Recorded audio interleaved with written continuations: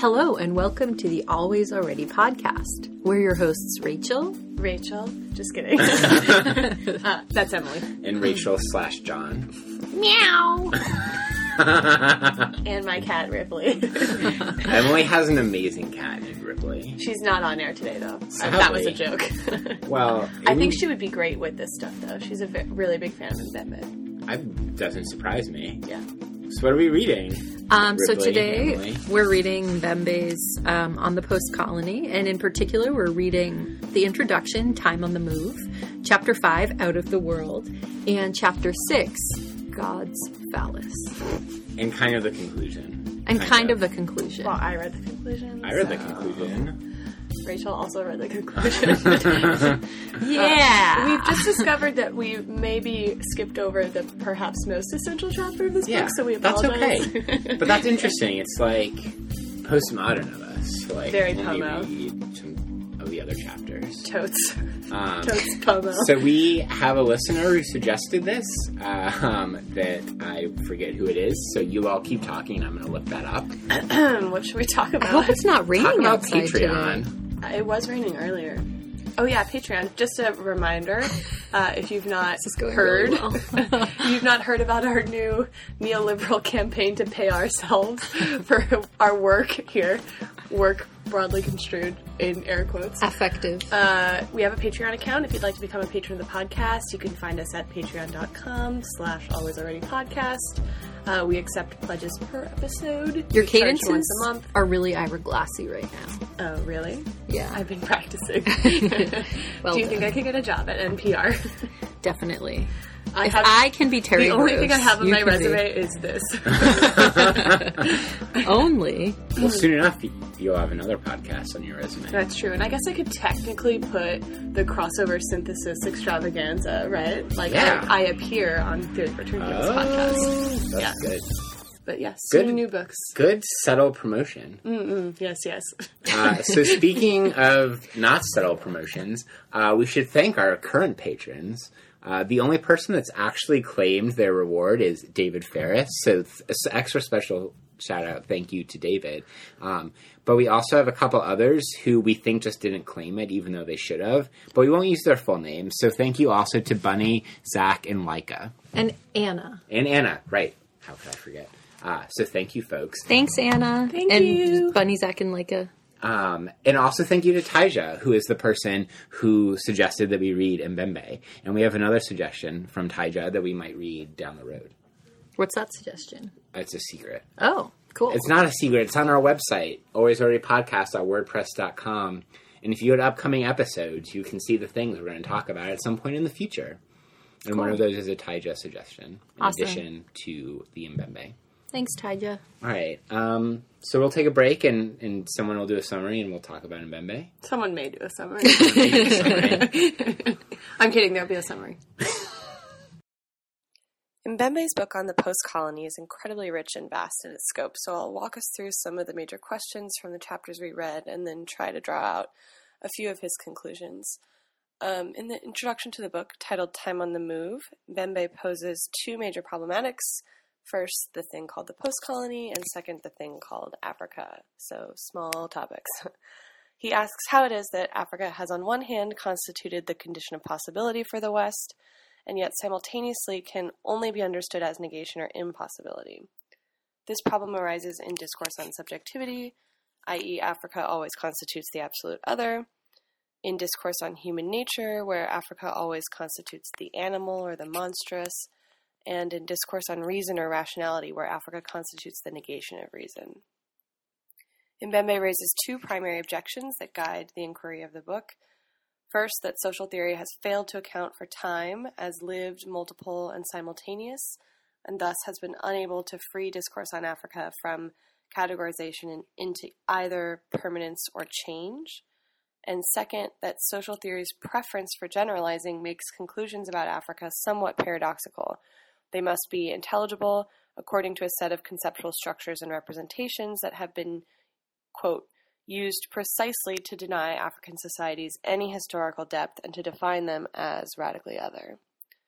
For Mbembe, then, the questions to ask are, and I quote again, What is the set of particular signs that confers on the current African age its character of urgency, its distinctive mark, its eccentricities, its vocabularies, and its magic, and make it both a source of terror, astonishment, and hilarity at once?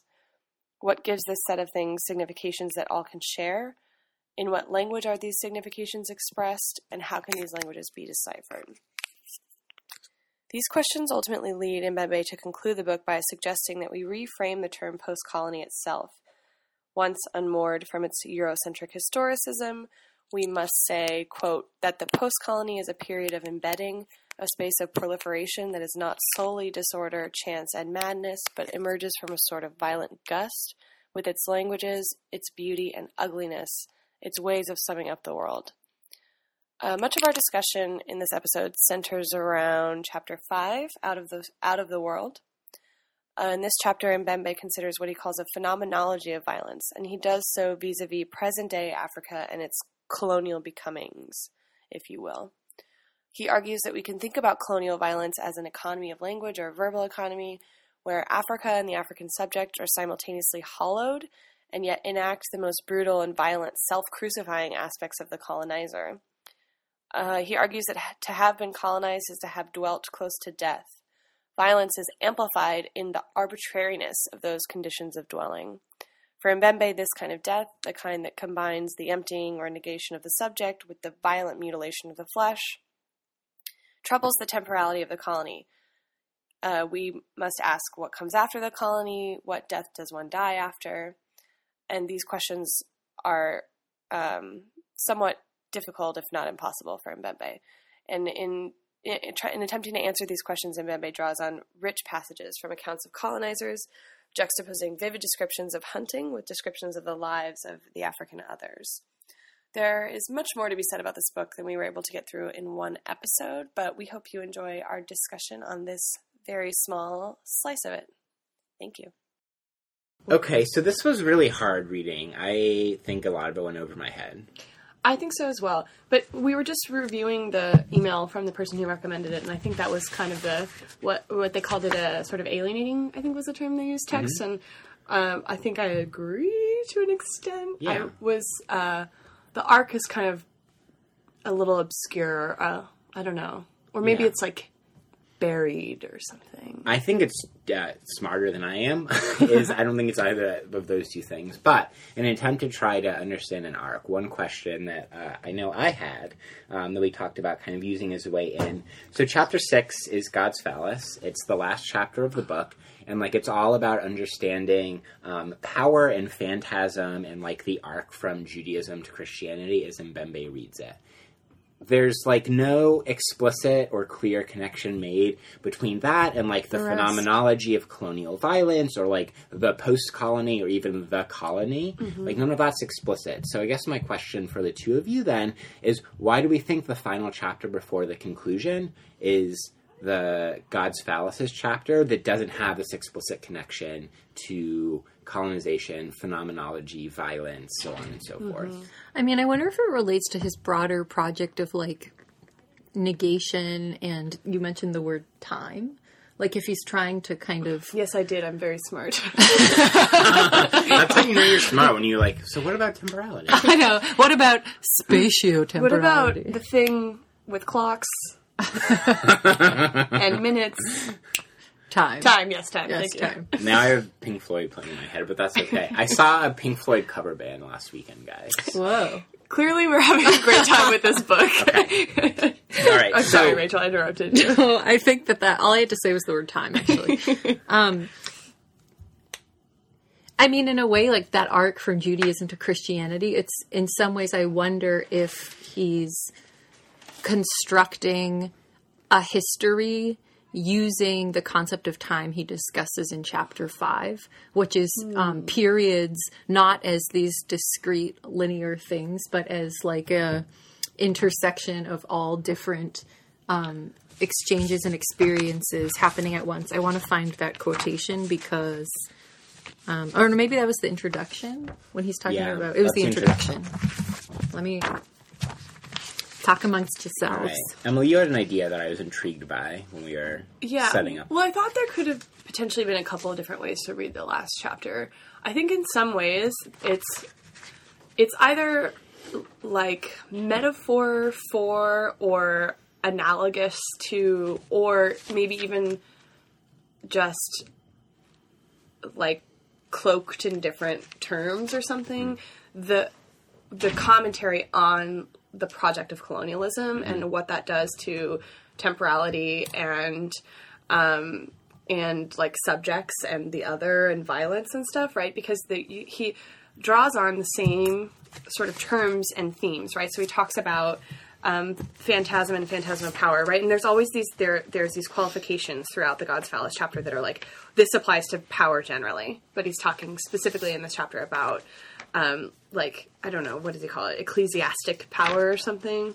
What's the term? I'm so bad at religious stuff. I mean, there's there's divine power, divine libido. Right. Okay, divine. So divine power, right? So this whole, it's a sort of like, not quite a genealogy, but a little bit of genealogical. Could we call it like divine power? Allegorical genealogy, in the sense that you're talking about relating it to, say, like, if we're going to think about it in terms of chapter 5, which is like the phenomenology of colonial violence, right? Maybe maybe allegory is the right word, in the sense that, so, like, Mbembe's, even just in the first couple pages of this chapter, like, Mbembe's talking about how all religious acts are, in some respect, kind of erotic and sexual and tactile and sensuous and embodied acts, right? And he's also interested in kind of the way that there's, like, this desire to, like, erase difference between, like, the subject and, like, the one. And so at least, like, ways you two have talked about it, have, like, made me think about it in terms of, and I don't know how to understand the relationship between the two, but if, like, our two terms to relate are, like, the universalizing divine libidinous project of Christianity, and then, like, the subjectivizing and subjecting conversion process of colonialism. Violence of colonialism. Violence, right. Yeah. Like, that's the missing word from my sharing. Like, if he's, like, meta-commenting on the relationship between those. And then another word that he's using throughout that I'm trying to think about this in terms of is embedding. Yeah. Right? He talks about embeddedness, and I think that's in the conclusion. It's like a way of thinking about what he's trying to do. But I don't know how to, like, is the colonialism... He says entangled a lot, too. Actually, so I found the quote that I was thinking of with his conception of time. It's on page 16. And he says, "But of central interest was that peculiar time that might be called the time of existence and experience, the time of entanglement. There is no way to give a plausible account of such time without asserting at the outset 3 postulates. First, this time of African existence is neither a linear time nor a simple sequence in which each moment effaces, annuls, and replaces those that preceded it to the point where a single age exists within society. This time is not a series, but an interlocking of presents, pasts, and futures that retain their depths of other presents, pasts, and futures, each age bearing, altering, and maintaining the previous one." And then later he goes on to to critique the postmodern obsession, you could say, with rupture. Yeah. Like event, rupture, rejecting, the origin and the linear temporality of modernity. And then he says... he talks about the present as an experience of time as a mix of absences. And so I wonder if what he's doing with time in the conclusion, in kind of like in one way he's painting a historic arc, but in another way he's doing it in the God's Phallus chapter? In the God's Phallus chapter, but he's doing it in kind of like an anti-Hegelian way in a certain sense. How anti-Hegelian? I mean, just kind of going against what he critiques Hegel of doing in the introduction in a certain way. Is that also allegory, you think? What do you mean? That divine power and the discussion of that history or histories or entanglement is allegorical in that sense to the history and entanglement and histories of colonialism? Maybe, yeah. I mean, I was even thinking almost he was using his suggested methodology of thinking about temporality here in that chapter. Oh, got it. Yeah.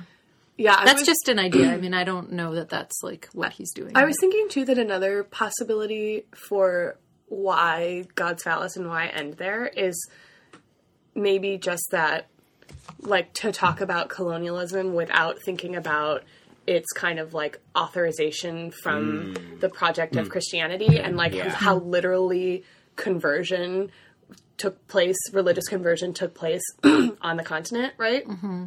It's just like missing a key part of the puzzle, right? That like maybe it's kind of, you can't talk about colonialism without talking about the role that Christianity played in it. Right. Just kind of, I don't know, like historically speaking doesn't really mean anything, I guess, when you're doing this kind of complicated philosophy, but that's like a sort of part that is not irrelevant to, right? I mean, I just kept thinking when he was like that conversion, you could sub in like colonial conquest for the conquest of the Christian conquest and conversion, that it was almost like an exact substitution at some points. So then the implication of that would be that for Mbembe, if this is how we're going to read him, that means that for Mbembe, like the objective of Christianity to like transcend and erase the difference between the human and the divine that culminates in like death, and the need to convert others to that, to like establish a singular like transcendental truth or meaning or something, is allegorical to the colonial attempt to like assert subjectivity and the phantasm of power at the expense of the radical otherness of Africa, right? Which then is erased in violence, or like which is erased in like the violence, turning it into nothingness, or is converted, which is itself another kind of act of violence. Is that the allegory? I think so. Can I say too that I was thinking a lot about Uday Mehta's book on liberalism and empire during this, and about Locke, right? Because Uday makes the claim... Oops, can I say that on air? Yeah. Makes the claim. We know him. Yes. He's at the grad center. Where did I write this note? He makes a claim in that book that the sort of temporal claim that like what happened in Great Britain's sort of colonization of India is that like history became European history, and India was looked at as without time and without history, right? It was looked at as this kind of place, like similarly to what Mbembe is talking about, as this like savage kind of static like place that isn't, right, doesn't have that telos of progress, therefore it's without like culture and all these other things that we think of as constituting reason and history and the march of the human, right? The rational capacity to like improve one's conditions or whatever, right?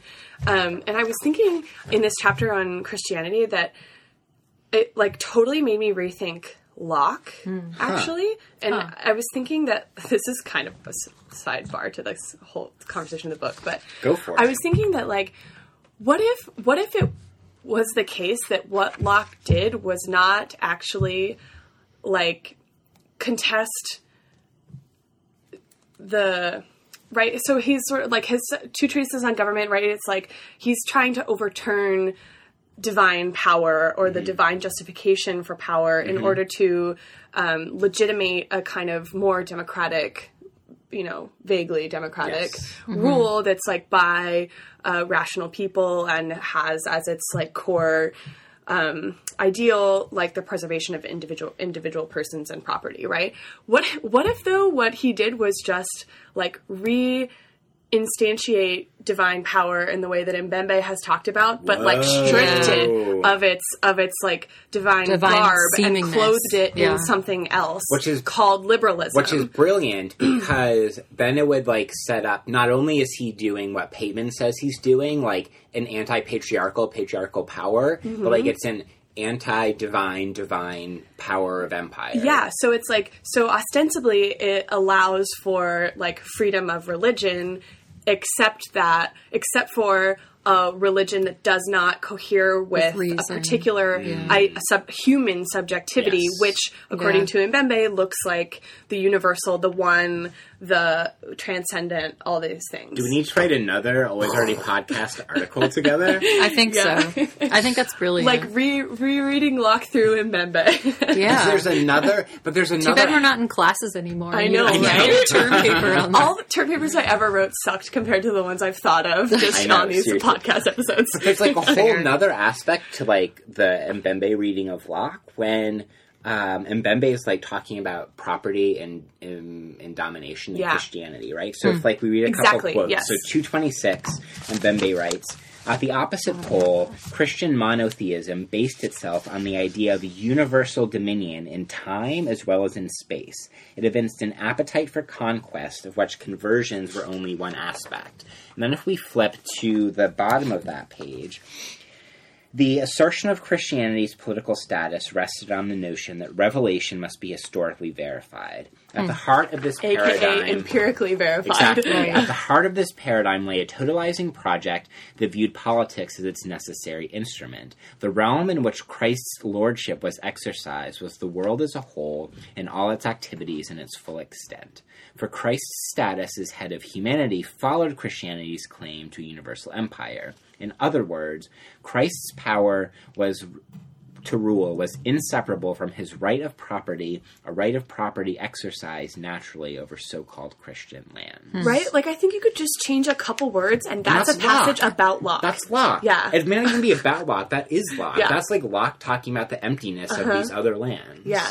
Yeah. I just, like, blew my mind. Also wrote You're on the blowing bottom our of minds, 226, Emily. Christianity, liberalism, colonialism? Question mark? Like, all one word. I mean, I don't know. I was just... I think Uday was onto something. You know? It's probable. It's probable. Just saying.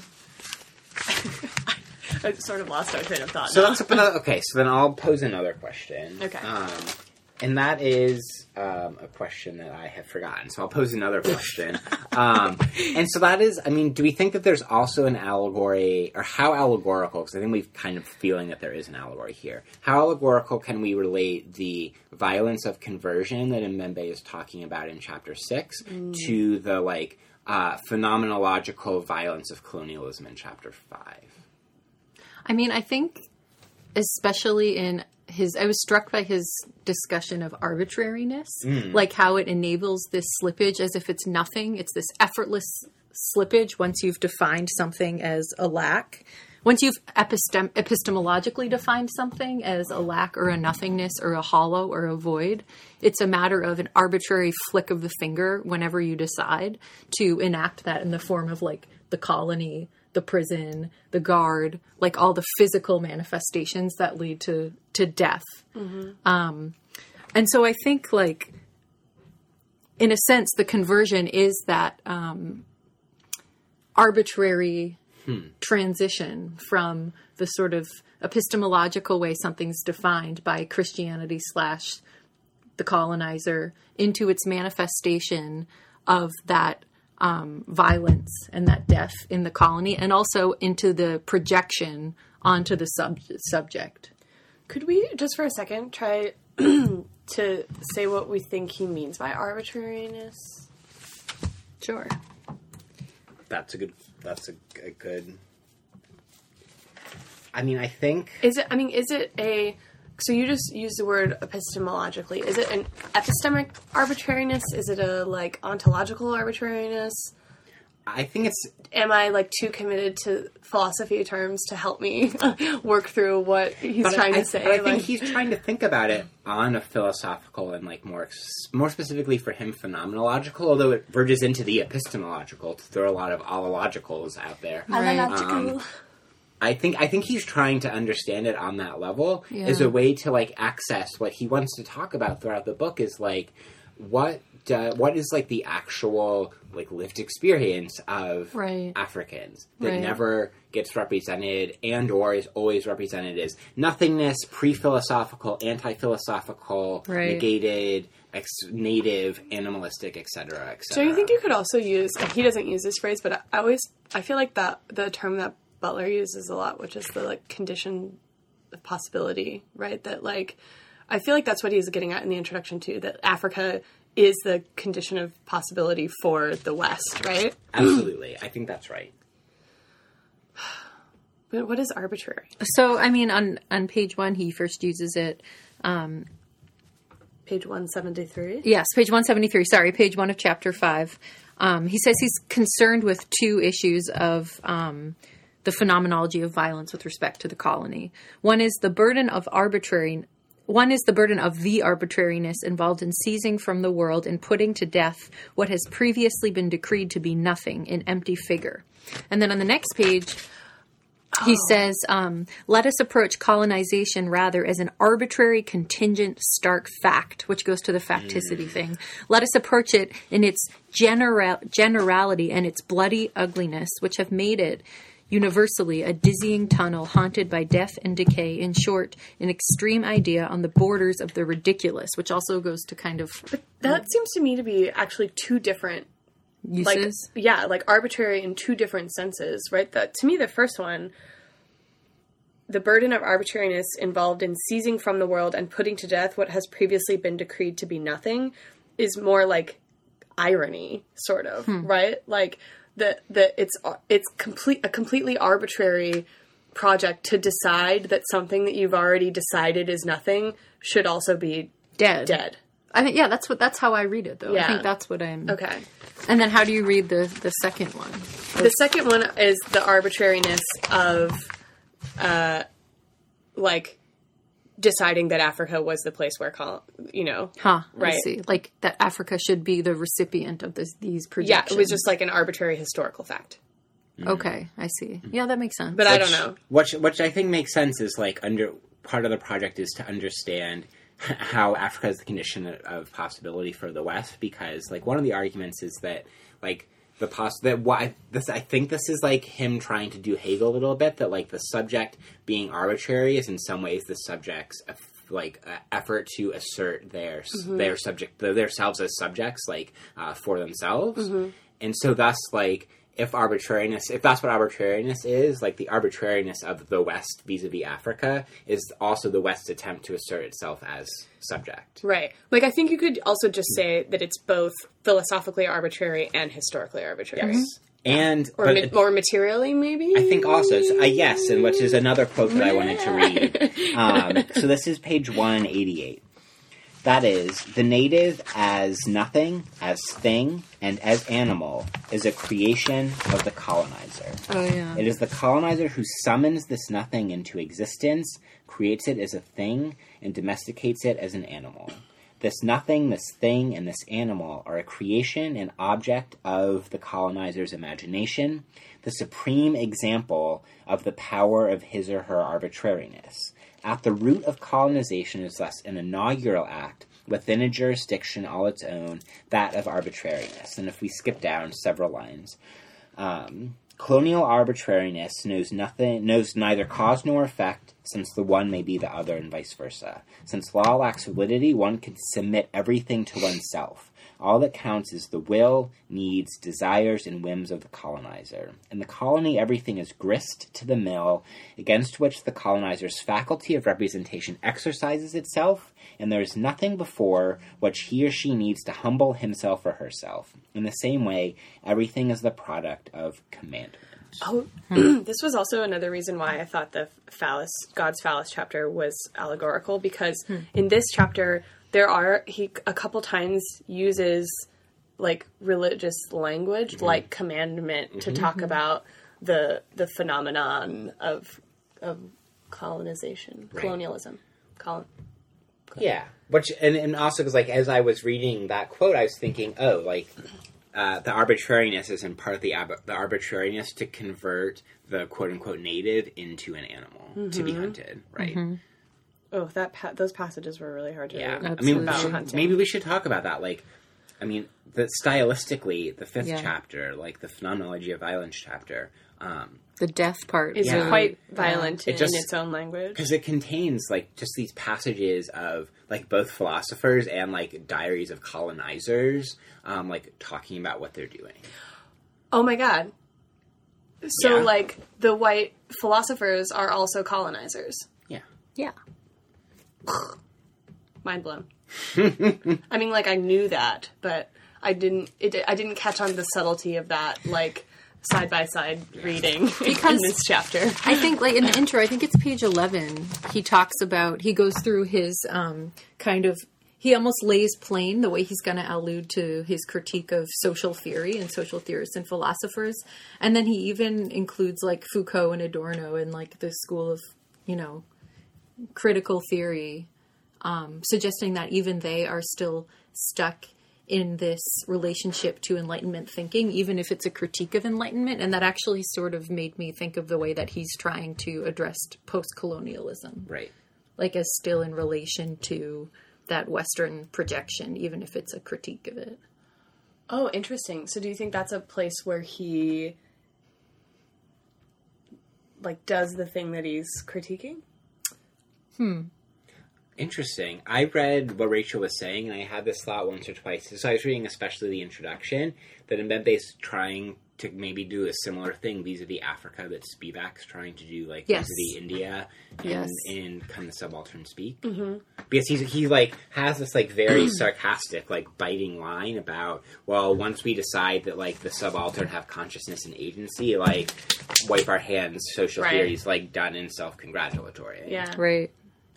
Right, so let's, like, lay it bare in all of its brutality. The assumption of consciousness itself is premised upon, like, the brutal subjugation and enslavement of Africans. That's really interesting, because then it's also, like, a meta commentary about, like, himself, the phantasmic and the orgasmic in academia, right? Absolutely. And, like, what's, like, how we, I don't know, that may be a stretch, but... Keep going. That there's, like... something, I don't really know how it would work, I guess.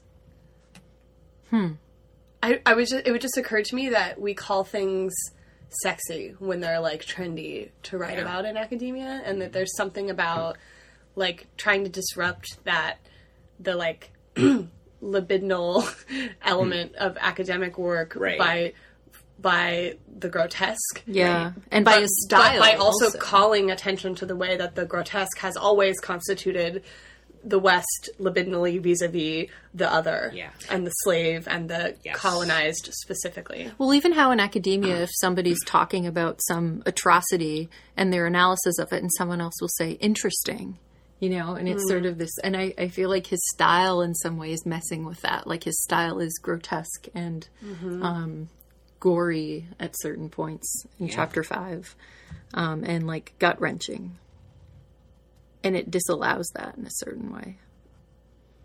Do you think though that it's the text is subtly advocating for writing more grotesquely or using more vividly violent imagery to talk about violence, or that it's like, because I think there's also something about vaguely about, like, standpoint here, right? Like, just in terms of who's saying things and what things are thought to be important, right? The problem is that even critical theorists, when they're critical of reason, still think about world history as always emanating from the Enlightenment, right? Which is part of his critique of, like, Foucault. Yeah. And all the social theorists, like, from Weber to through and Nietzsche onward. Right. But so then, like, I guess it wouldn't be an improvement on that if they were, like, more vivid in their imagery of what violence looks like, right? It matters who's writing the book on violence, maybe. And not only who's writing the book on violence, but whose depictions of violence are being used, right? Because, like, if it was a white author, like, talking about, like people from Africa talking about violence in Africa and being like, I, the white Euro-American, am going to comment on these, like, lived experience of violence, that would be a very different thing than Mbembe deploying, like, the grotesquerie of Western colonialism and of Western philosophy, like, in its own words, on its own terms, right? Like, I don't think it's just, like, write more violently or write more grotesquely, which I know is not what either of you were suggesting, but, like, write more grotesquely if what you're doing is, like, calling attention to the grotesqueness of, like, the conditions of possibility for like Western philosophy or something. Mm-hmm. God, this book is so intense. There's so many levels I feel like I need a visual. Or You know what my visual is? Like the movie Inception. Oh, no. Like he's incepted us. A world inside a dream, inside a dream, inside a dream, inside a dream. Where do we spin our top? What do you guys think about, I'm kind of fascinated by his relationship to reason in this, because he uses it sometimes in a kind of more familiar way of critiquing Western Enlightenment philosophies of reason, Lockean reason. And on the other hand, he uses it in sort of like a cheeky way, and sometimes uses it to talk about his reason, or like the reason that exists in Africa, separate from the relationship of negation to the West. And also the first line of the whole thing, of the introduction. Speaking rationally about Africa is not something that has ever come naturally. Doing so at this cusp between millennia comes even less so. And I thought it was really interesting that naturally and rationally are in the same sentence, because I didn't know, like, is he critiquing the idea that rationality is never actually natural? Like, he's denaturalizing it as it exists in, like, Western philosophy, like man's natural capacity for reason and rationality, and showing it as constructed? Or is he, like, taking that for granted and talking about how with Africa... So, in other words, is he being cheeky and embodying the viewpoint of reason of the West, or is he speaking from his, from the African perspective? And I thought there were a lot of places there was kind of like an interesting play of whose reason and perspective that confounded me. Interesting. I mean, part of it is that I think it's both, and like in the way you were thinking about it, Rachel, like it's both like the cheeky comment on the violence of Western reason, and also like his reason, which is also like a kind of cheeky like postulate or like mode of writing, because he says that like in the phenomenology and like epistemology of Africa, like reason is impossible, right? The native slave animal can't reason, right? But there's also, I mean, in the intro, right, he calls out like mainstream political science and development economics as like culprits of this like erasure and negation of Africa, of Africa's like material existence and right, its temporality and all these things. And I think it could also be cheeky in the sense that like when we're doing good social science, we do like research that coheres with these accepted rational modes of inquiry, and that like, and so there's this like dual kind of impossibility, which is that like we didn't tell the story of Africa vis-a-vis the West I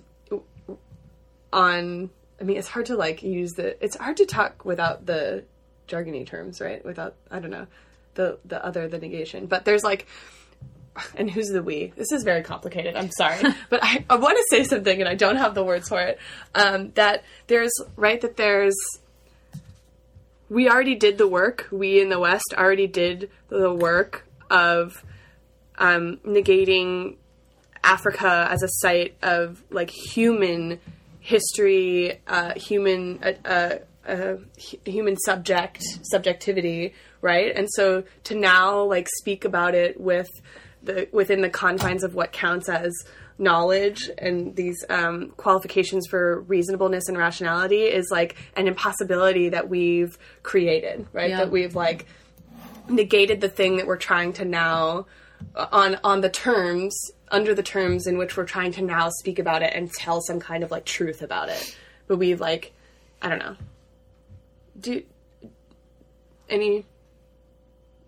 Nothing.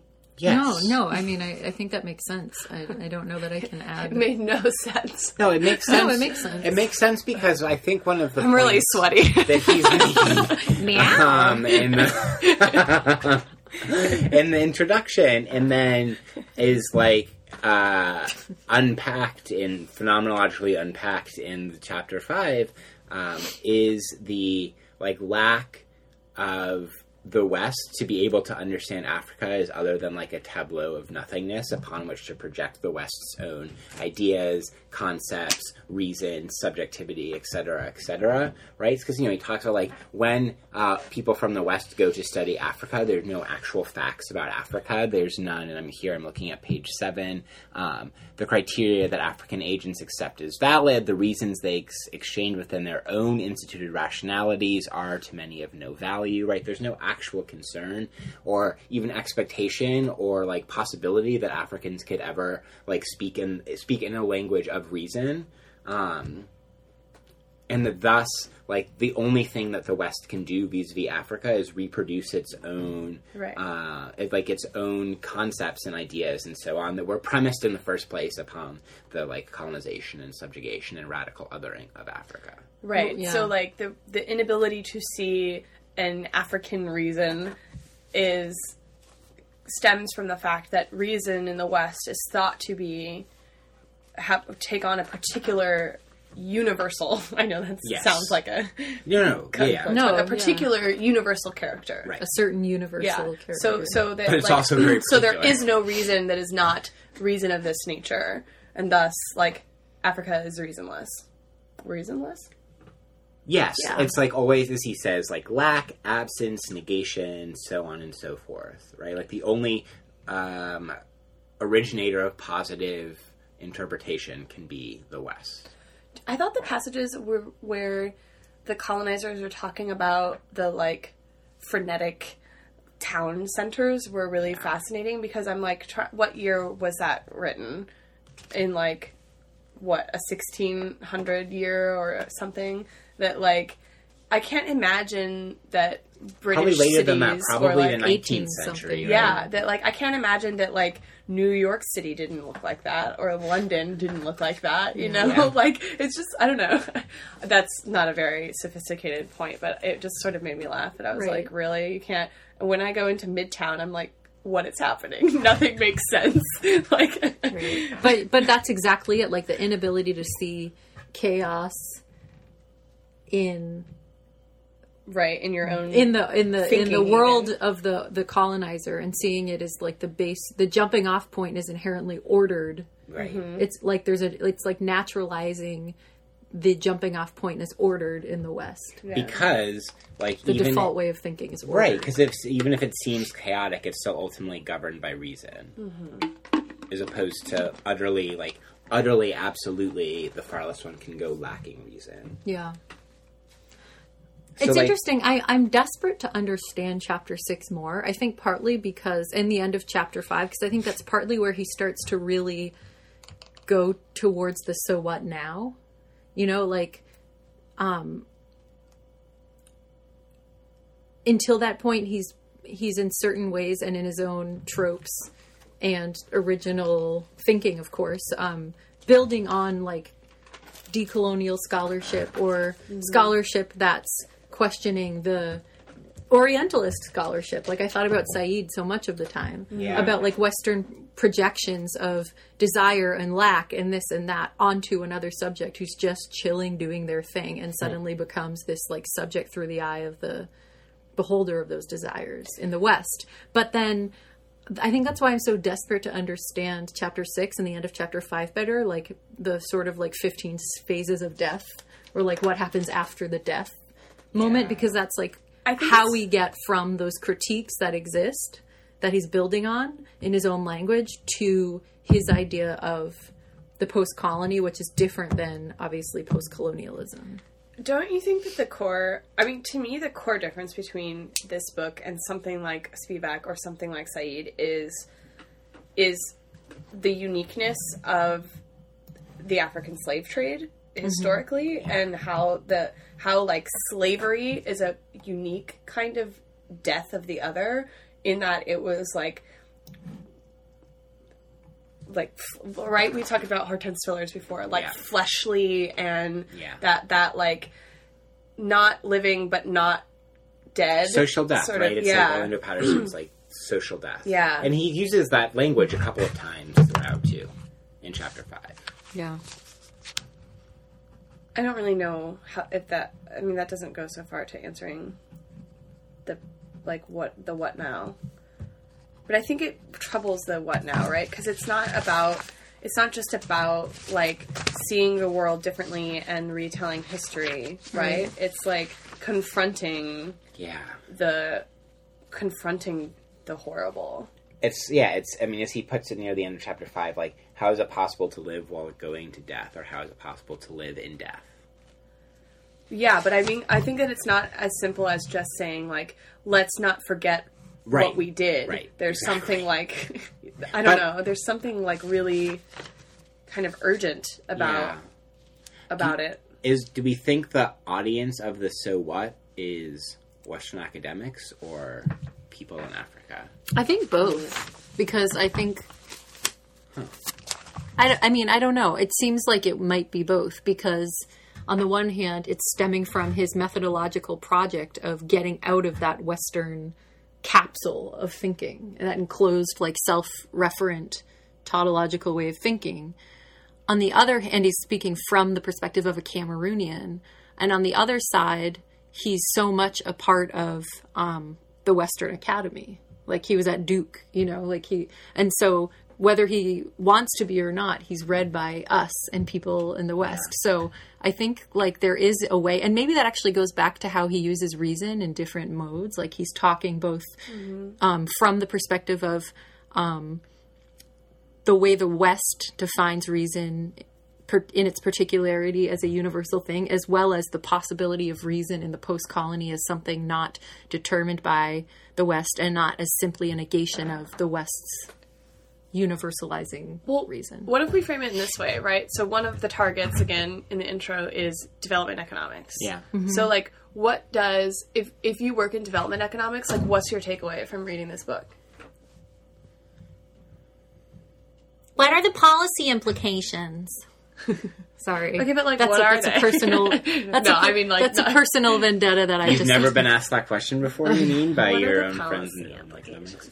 But not even, right, because I think it's something more, I think the weight or the gravity of this is not just, like, we need to think differently about Africa, right, not think of it as right, he's not saying, let's stop thinking of Africa as nothingness and let's stop thinking of Africa as negation. He's saying, let's think about how thinking about Africa as nothing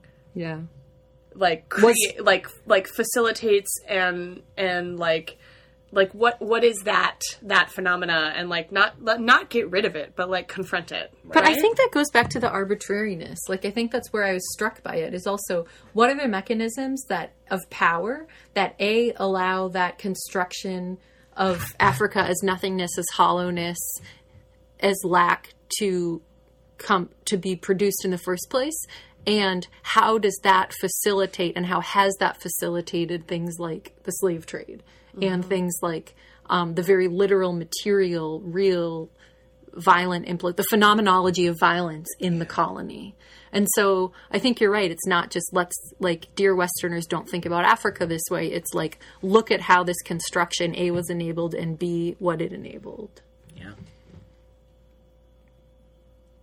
All right, I have another question for you two.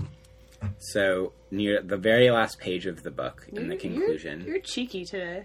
Why is that? You're just like, I'm going to ask all the questions, and then I don't know how to answer them. No. To page 242, Mbembe says, it is this quote-unquote song of shadows, its metamorphoses, its sight, hearing, sense of smell, taste, touch, in short, its expressive power, to which we have all given the ultimately meaningless name of post-colony. Beyond this word, we have been interested in the experience of a period that is far from being uniform and absolutely cannot be reduced to a succession of moments and events, but in which instants, moments, and events are, as it were, on top of one another, inside one another. In this sense, we must say that the post-colony is a period of embedding, a space of proliferation that is not solely disorder, chaos, and madness, but emerges from a sort of violent gust with its language, its beauty and ugliness, its ways of summing up the world. So, like, what do we think about the way he's using the word post-colony and that quote, or the fact that this book is called On the Postcolony, or, we've been dancing around it, like the relationship between this and like other quote unquote post-colonial thinkers. Like, I'm interested in the status and the work that like the word post-colony does for Mbembe. I mean, I think it's another... I think you could read it. One way of reading it is as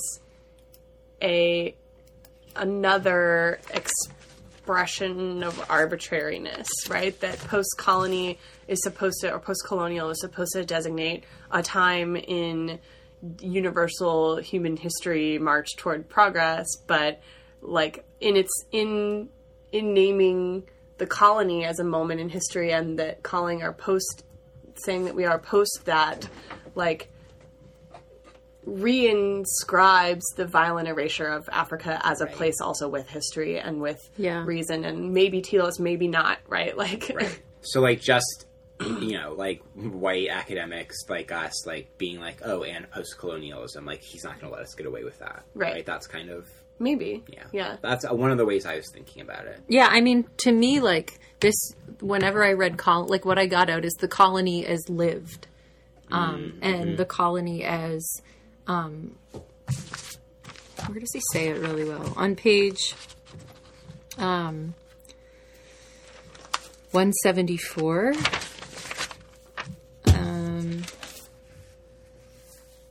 when he's talking about Fanon.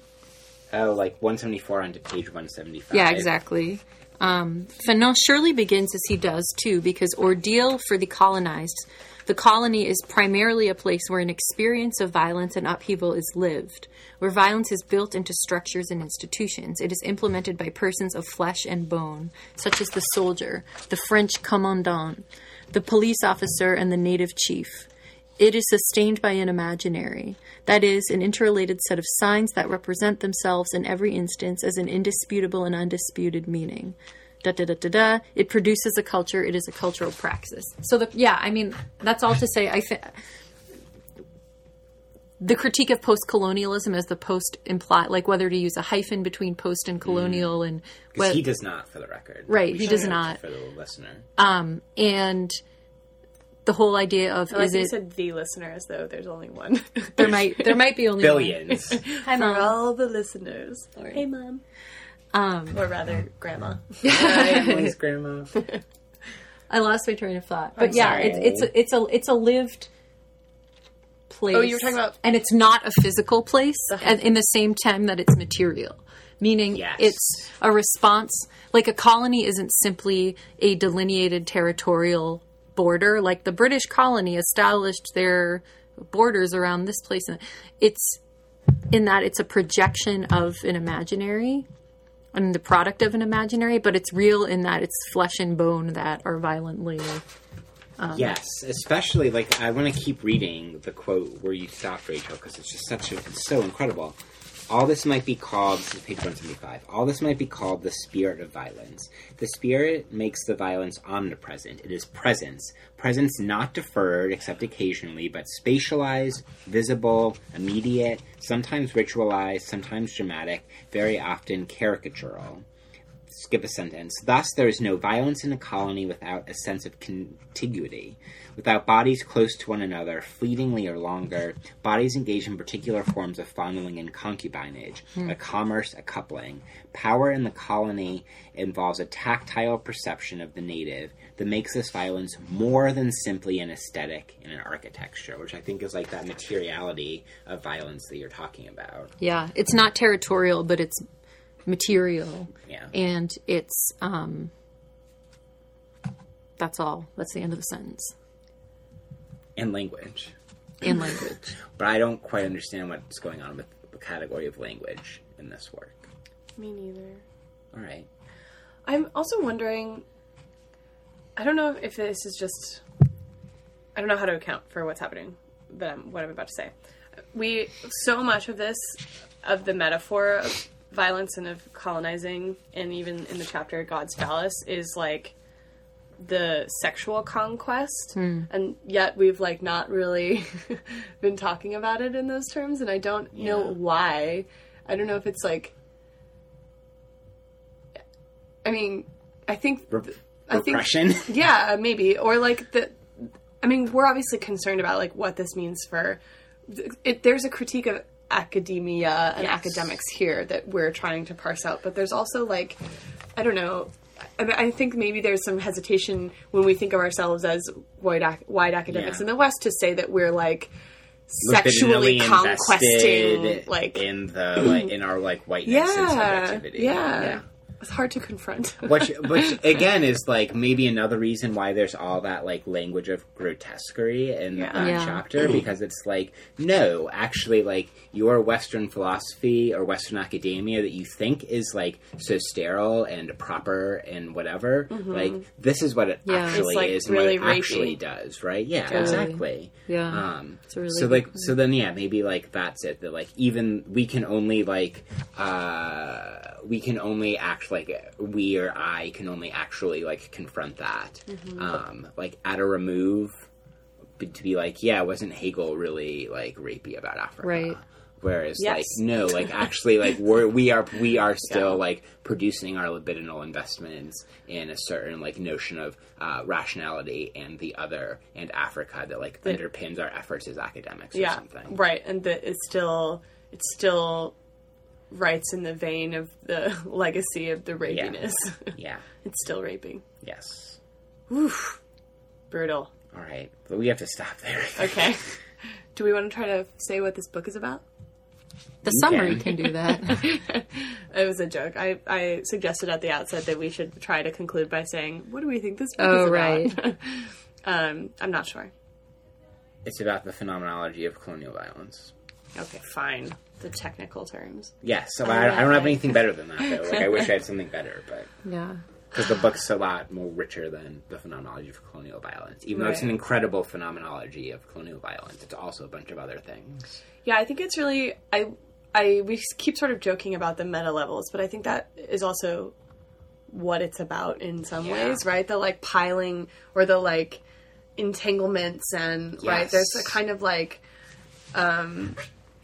There's no a kind escape. of worldview in here that's about, like, entanglements rather than, I don't know. Which, like, makes sense also in his book, or I forget it's a book or an article, like, it's Provincializing France, where he, like, like, does, like, vis-a-vis the French in Africa, what, like, Chakrabarty does vis-a-vis, like, Europeans and India. Mm-hmm. So, which is operating on that same kind of level, I think. Yeah. Very clever. Lots to say. Yeah. Yeah, I feel like I need to read it about 17 more times. Yeah. Cool. Well, good thing you have lots of free time. So come back where we have a very vexed, complicated Tumblr friend question. Bye.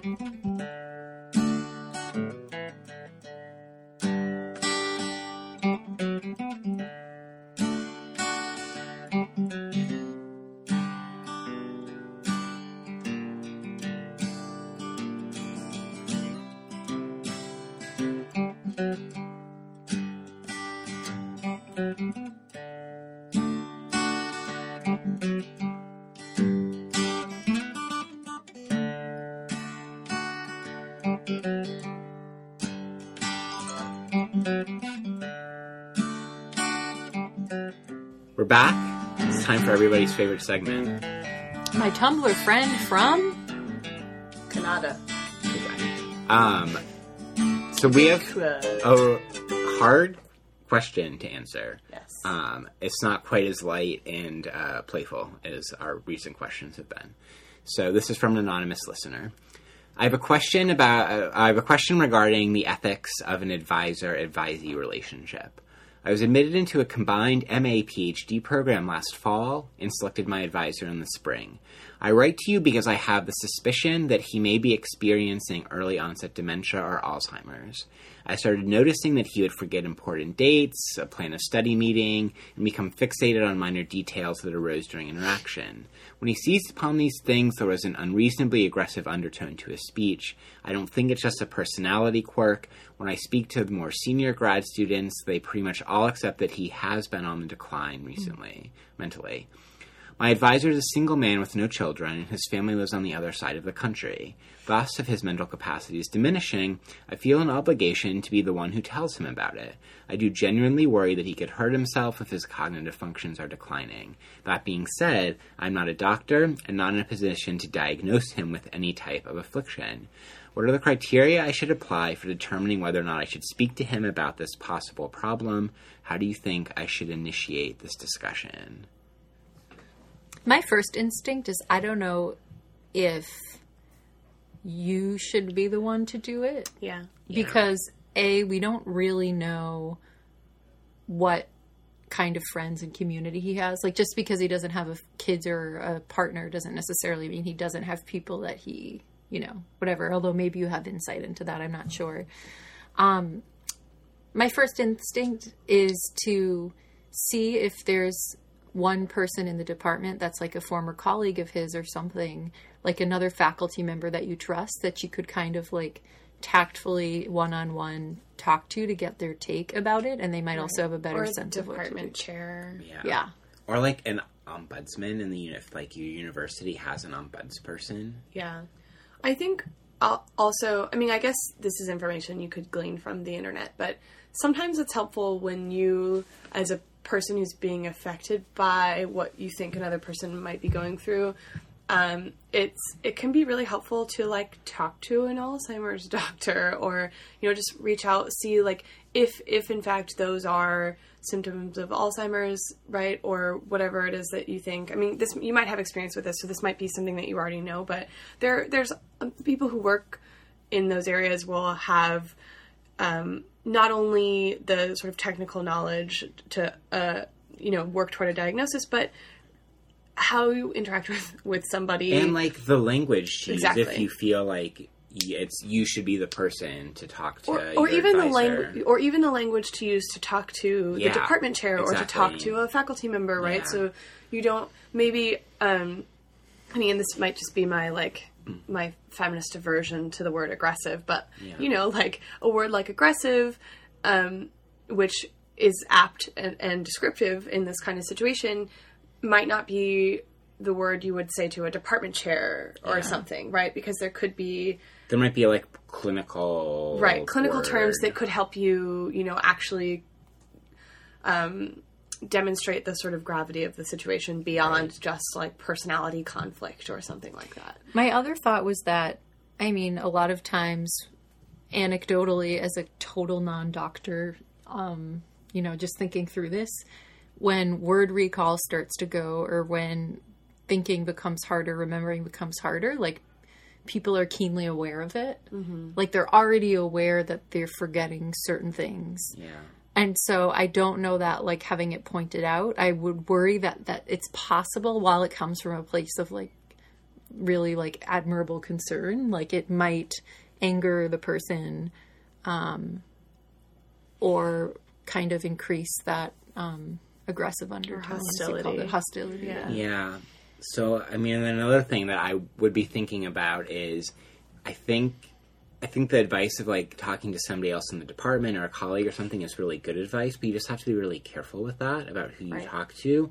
Because, like, if it's someone who's been best friends with this person for a really long time, like, they might be resistant to, like, you know, think about that their friend has, like, a different relationship to the world and to thought and speech and all of that.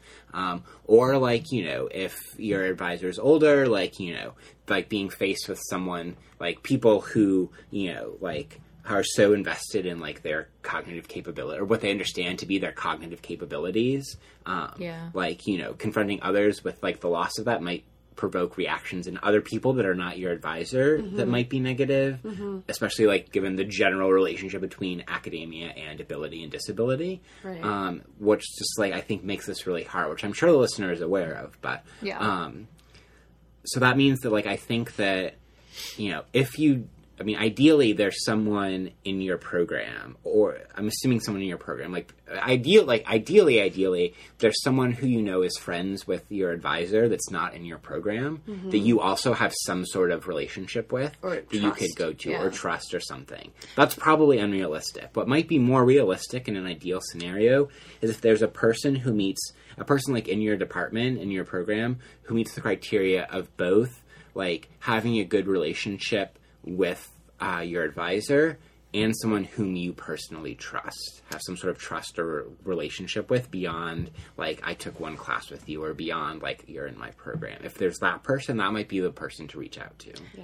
And I think also, I'm not sure if this is like an advisor that's going to be a dissertation advisor versus a, thesis advisor, and it's more short term. So it's a combined MA PhD, so it could potentially right. So I'm not sure which one, but I think like because of that, I would consider if there's someone else that would be better suited, so that you don't have to keep, or if there's another role this person could play besides a central advisor, because you also need to look out for your own, for yourself, And, like, doing that might actually, like, be the most... kind to both of you. Yeah. Yeah, it's a really tough situation. Really tough. It's so hard, too. There's so many weird, like, personal politics about what's reasonable to say to somebody who's in a position of power over you, and... And, like, different styles of advising relationships, right? Yeah. If someone's like, oh, if I have an advisee, like, I'm really tough on them and, like, put them through the ringer and that makes them a better academic, then, like, some of the things you highlight is, like, behaviors or patterns that you're thinking about with your advisor. That person might just read as, like, oh, you're not, like, responding well to, like... his style. Yeah. Yeah. So that also makes it hard. Yeah. But there's no easy answer, obviously. Yeah. So, like, if we're going to try to summarize our advice, it's basically what? Like, see if you can talk to, like, a doctor who knows about Alzheimer's. And figure out the words to use that are appropriate to describing that condition. And then to someone in the department. Right. Or the apartment. Or, like, or, like... apartment pants. Or, like, I don't know. Like... If your, like, university has, like, an accessibility office, like, is that a possible? Or, like, whatever the name of that office in your particular university, those also might be people to talk with. Oh, yeah, they might know also. Like, procedures. Yeah. There might be protocols in place. Mm-hmm. Right, that already exist, so you wouldn't have to reinvent the wheel. Yeah. That's a great idea. And even if, like, there aren't, like, those are the people who understand the, like, conjunction of disability and academia, like, better than 98% of academics do. Yeah, so. Seriously. Yeah, that's a great idea. Talk with somebody at accessibility or whatever it's called. I like all the CUNY school that's the accessibility office. Yeah. Because then you also, I think, to make an appointment with a doctor and sort of, like, armchair diagnose them as not the person themselves is problematic. Oh, yeah. I guess I was just thinking, but you guys casually know this, because I, like, went to UC San Diego, so all my friends are doctors. Like, calling your friend who's a doctor and being like, hey, what do you think about these symptoms? What are the words you use to talk about them? I didn't mean, like, make an appointment. But, like, hopefully, like... I take it back. You have a Facebook friend whose cousin is a doctor who, like, went to some, who's now a neurologist shoot them an email or something, like, hopefully, like, if you can reach out and be like, hey, But again, like, that's hard because then it's like, well, who's going to see that post and, like, who are they going to think that I'm talking about? And well, then, yeah. So that's everyone knows complicated, someone too. who's a doctor, right? Yeah. It's not just me. I don't know. I had another thought, but I forgot what it was. I mean, so like, I think we should also acknowledge that, like, the relationship between, like, about, like, the inability of academia to, like, respond to disability and, like, the ableism of academia is, like, very strong, and the disability academia relationship is very fraught, which is, like, another layer on top of this that makes responding to it very challenging. Yeah. So, again, that's maybe then why, like, maybe the first step is, like, if you have an accessibility office, which hopefully your university has, maybe that's if it doesn't, you should start one, and then... Right, on top of this other thing that, you're thinking about on your studies and stuff, like, some disability justice work at your university. Yeah. Wait, like... Is if there's a disability justice organization, I mean, that's maybe weirder because then that's not a good idea. Yeah, I'm not sure where you were. Because then there's, like, private... I was going to say, like, well, never mind. I think we've answered it. Forget that idea. Forget it. All right, so... Rachel. Anonymous listener... He answered the question. We hope this was helpful for you. Bad cop? Yeah. Oh, good luck. Good luck. Good luck, and thanks for writing. listening. Thanks for listening. Thanks for writing. Okay, so any other thoughts? Tweet us, Facebook us. Yeah, et cetera, et cetera. Patreon us, patronize us. Patronize us.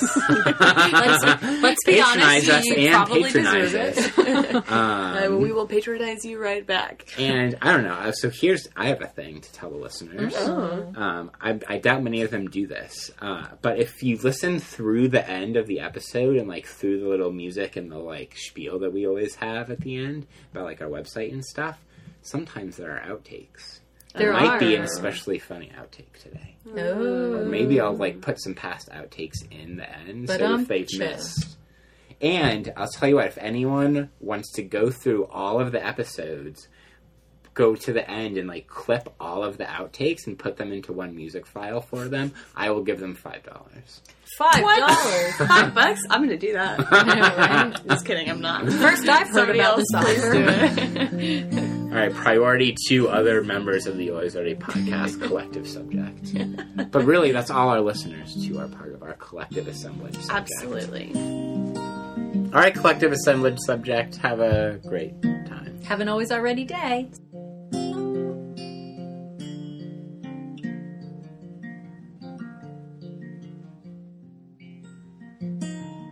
Thank you for joining us on another episode of the Always Already podcast, which is created by B. Altman, Rachel Brown, Emily Crandall, James Paolini Jr., and John McMahon. Visit our website, alwaysalreadypodcast.wordpress.com. Like us on Facebook, follow us on Twitter at alwaysalreadyon, rate us on iTunes, support us on Patreon, subscribe to our RSS feed, and all of those other wonderful, excellent things.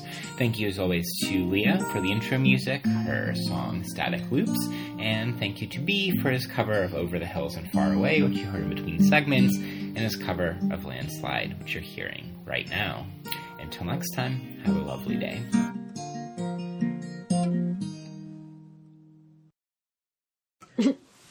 Are you done? And they have to be like, that was a joke. Get it, guys? We all flop sometimes. It's what makes us human. How do you know I'm human? Yeah, And it's not very humanist of you. alien. It's fine. I think Emily's the post-human. I think she's a cyborg.